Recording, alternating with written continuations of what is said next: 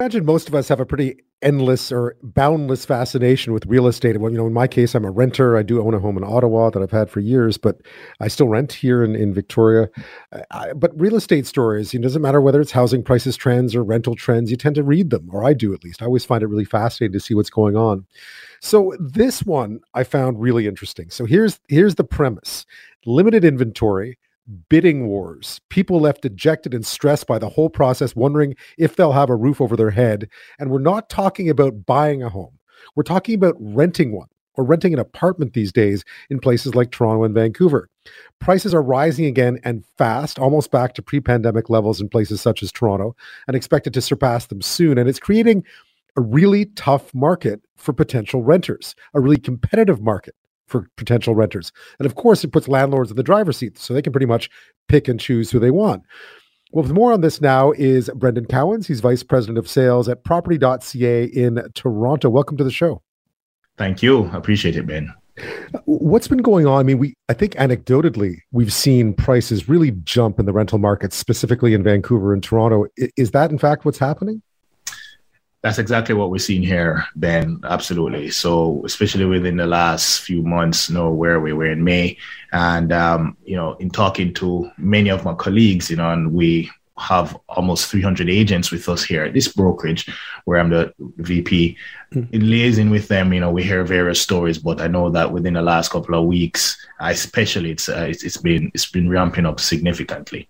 What kind of changes are we seeing? I mean, I don't know if you know the specifics of the jump in rents, but what kind of changes are we seeing in what people are paying for a standard 1-bedroom, 2-bedroom apartment? Yeah, good question. So just on average, there's a report that came out from the Toronto Real Estate Board here. And, just for comparison, based on what you've asked, data-wise, we have seen in Q1 for 2022, a significant jump. We're talking 17.8% in increase for rental rates for 1-bedrooms. We're averaging, about $2,100. In fact, the actual number is $2,145 for an average 1-bedroom. And the 2-bedrooms, we're looking at just over $2,800 for Q1 of 2022. Now, to compare that to this time last year, it would be a 17% deduction on that. And, we're coming very close to the pre-pandemic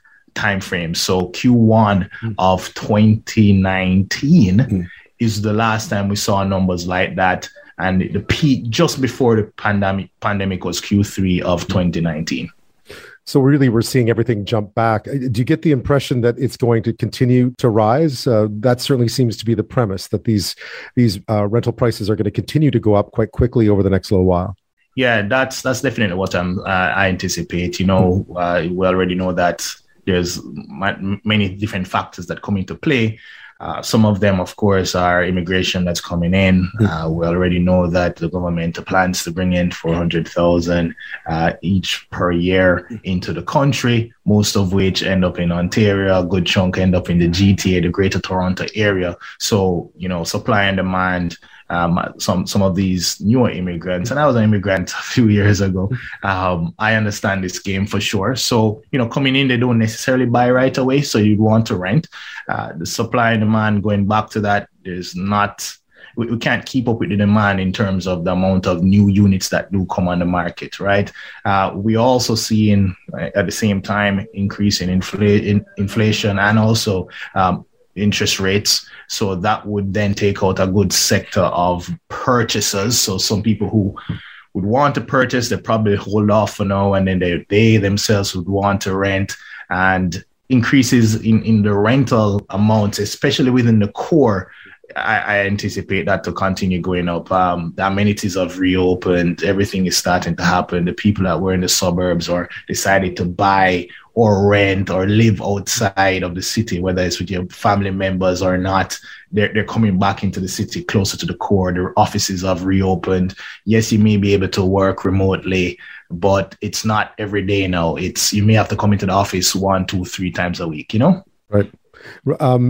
This would I mean, this is really just a question of supply and demand. Is it sort of basic economics here? I mean, you've mentioned that rising interest rates, and certainly if fewer people are buying, they're not leaving their rentals behind either or vacating their rentals. But really, it's a supply and demand issue, as simple as that overall. It's a great contributor. I think the same thing would apply for Vancouver side as well. These are the two hottest cities here in terms of many different factors. But Toronto, Vancouver, yeah, Ben, it kind of just boils down to that, my friend. That honestly, the underlying reason, that's what I'm seeing. Right. This certainly puts renters in a difficult situation. I know that that you've spoken about this in the past, but even someone who has never had a problem renting before is sort of the 5-star, the gold star tenant, this time may find things a little more competitive out there. Yeah, so I wouldn't say right now we're at a point where they have never experienced this, because pre-pandemic, the numbers were high as well, as high as they are now. In fact, there are periods of time where it's higher than it is as of today. Now, as we continue through the rest of 2022 into 2023, we'll see what happens there. But, people have paid this type of money before. We do, it's not all doom and gloom. During the pandemic, there's definitely quite a bit of tenants who got super lucky. Lots of landlords had to take a big price cut, and some of these tenants have locked themselves into that, right? So, it's not at the point right now where it's super, super hard to get in for everyone, but I do foresee that can happen.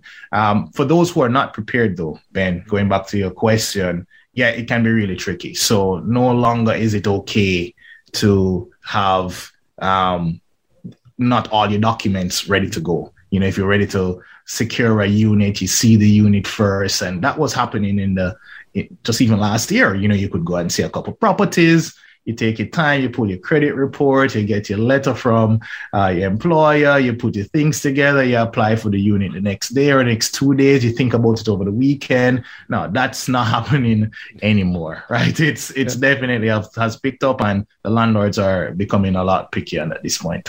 It reminds me of those stories of New York where you'd have to carry around bundles of cash to pay the moment you saw a place you liked, you had to pay the deposit right there and then. Landlords, though, in the driver's seat, it certainly puts landlords in a situation where they can be more selective about who they're renting to. 100%. Absolutely. And I've seen it. I've spoken to some of my colleagues here, and, we have some listings representing the landlords, and they ask us to assist them with getting tenants. And, even a month ago, I remember a story where one of my colleagues, she had in a period of a week over 55 showings, 20 plus applications in terms of, and the landlord had a very hard time choosing, right? People were paying more than asking. I'm seeing opportunities now where the landlord set offer dates. Right. So you go on the market at a particular price. You said, I'm going to give you X amount of days for the market to see it. And then on another day, I'm going to just review everything instead of first come, first serve. So we're seeing that kind of strategy happening within the rental market as well. That sounds like the sales market in the past, right? That Sure. It's become that competitive. It's sort of a scary proposition if you're looking to rent, that you're going to be in such a competitive process, because often, as you know, I rent too here, own elsewhere, mm-hmm. but you can be on a pretty tight timeline when you're looking for a place to rent. Yes, absolutely. So it would behoove you not to be fully prepared, right? Mm-hmm. You have to certainly go out there with everything in play, right? Whether it's the references, as we mentioned before, letters of employment. If you're self-employed, make sure you have all the documents, proof of income, credit scores. If your application status is not that strong, then consider bringing in guarantors or other people with you to be on the documents as tenants as well. So preparing yourself is super necessary, Ben. I'm speaking with Brendon Cowans. He's Vice President of Sales at Property.ca. He's speaking to us tonight from Toronto. We're talking about the red-hot rental market, specifically in Toronto and Vancouver, where we're seeing landlords really in a situation in the driver's seat these days with supply very low and rental prices climbing quickly, and just how important it is for prospective renters to be prepared to enter into what is a very competitive market after, specifically during the pandemic, when things were relatively easy for renters and just that it might not get any better anytime soon. After this, we'll talk a bit about housing prices because we are seeing different impacts since the rise of interest rates. We're expecting another interest rate hike coming up very soon, and just what kind of impact that's having on the specifically very hot housing markets in both Toronto and Vancouver. That's after this. Speaking with Brendon Cowans this half hour, he's the Vice President of Property.ca in Toronto. We were talking about just the skyrocket or the spiking of rentals costs back to where they were before the pandemic, really, but looking like they might surge ahead of where they were before the pandemic, and just how competitive that's made the rental markets in those big markets. Brendon, you mentioned it earlier because of people not being able to leave their rentals to buy houses because of interest rates climbing and so on. What are we seeing in the housing market over the course of Q1 and into the spring this year? Because usually it's a very, very popular time. It is a very good question. It is typically a very popular time, especially the spring season, where we'd see pre-pandemic a lot of our listings coming up at this point. It's usually the hottest time of the year. Right now, during the pandemic, a lot of things changed, especially in Toronto and Vancouver, especially as well, in comparison to the rest of Canada. These things did happen. So we did see significant growth in terms of new listings at different times during the pandemic. I know in 2021, we had some odd times where there's crazy spikes in terms of sales, especially even this year, January and February in Toronto. I mean, it was super tight. Everything was going very, very quickly. Houses were selling in a matter of hours after being on the market for exorbitant prices, more than the latest comparable. That has toned down quite a bit, Ben, in terms of what we're noticing now in May. As that kind of started, we saw it in the market within March, April-ish, but definitely May, being, hands-on in the ground, we're noticing that there's a significant difference in terms of being able to acquire properties, especially if you're looking at the decreases that have happened from January till now. Year over year, we're still up, but within the quarter, yes, there have been some dips.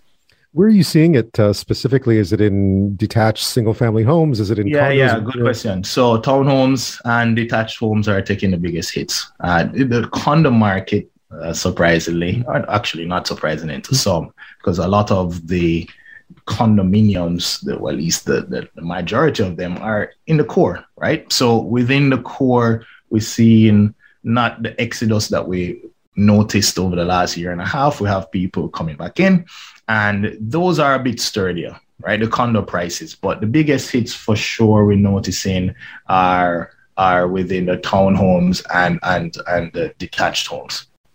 But still above where they were a year ago, obviously. Oh, as you mentioned, yeah. Without a question, it's still up year over year. We're expecting another interest rate hike next week, I believe. Do you see this having a further cooling impact on things? And how will that look, do you think, to someone looking to buy a home? Yeah, no, very good question. So where were we? We're at some points where people were getting some interest rates, variables at low ones, 1.3, 1.4, definitely 1.4, 1.45. I saw a lot of those. So let's just say average 1.5, people were able to get mortgages. With the rest of the proposed interest hikes, we could end up at high threes, 3.75, maybe even 4.5, depending on the rest of the increases for the rest of the year. Some of the fixed rates I'm already seeing over 4%. So, if you're looking at someone who was able to purchase with 1.5% interest rate, and then they wait until it's, let's say, hypothetically 4.5%, the ability to buy a property significantly differs. I mean, we're talking hundreds of thousands, and that is going to be very difficult for first-time buyers, especially. And probably everyone who wants to get into not just the first property, maybe you want to upsize to just a little bigger. You have a 1 bedroom and you want to get into a 2 or 2+10, or maybe you wanted to make the cross over into a semi-detached or a townhome. That may become somewhat more difficult for those individuals. Do you think that will continue to drive prices down, or at least cool the market off a bit? Yeah, I see some seat happening already. I think it will taper off. There'll be a lot less competition. Dare not say it would be a balanced market, but it would head towards that. I think the sellers will still ultimately, for the rest of this year, have the upper hand.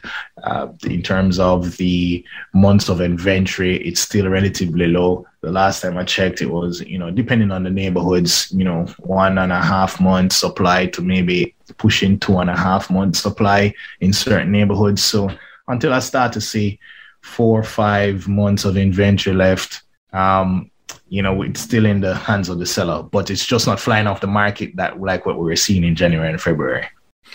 No, and I guess that does have any advice to sellers and buyers out there just about how they should approach a market that seems to be continuously changing these days very quickly. It seems like it changes every 4 or 5 months. We're talking about it heating up or cooling down, or it's certainly been a tumultuous time. Yeah, no, it's a very good question, and it's definitely based on the individual. A question that I like to ask my clients is, okay, well, why are you doing this? Right? The reason why they need to do this or want to sell or buy needs to be pretty strong, right? Because once that's in play, then we can take the next move and start talking statistics and the numbers that they're supposed to be getting from making this purchase or making the sale. Brendon Cowans, thank you so much for your time tonight. I appreciate it. I appreciate that, Ben. Appreciate it.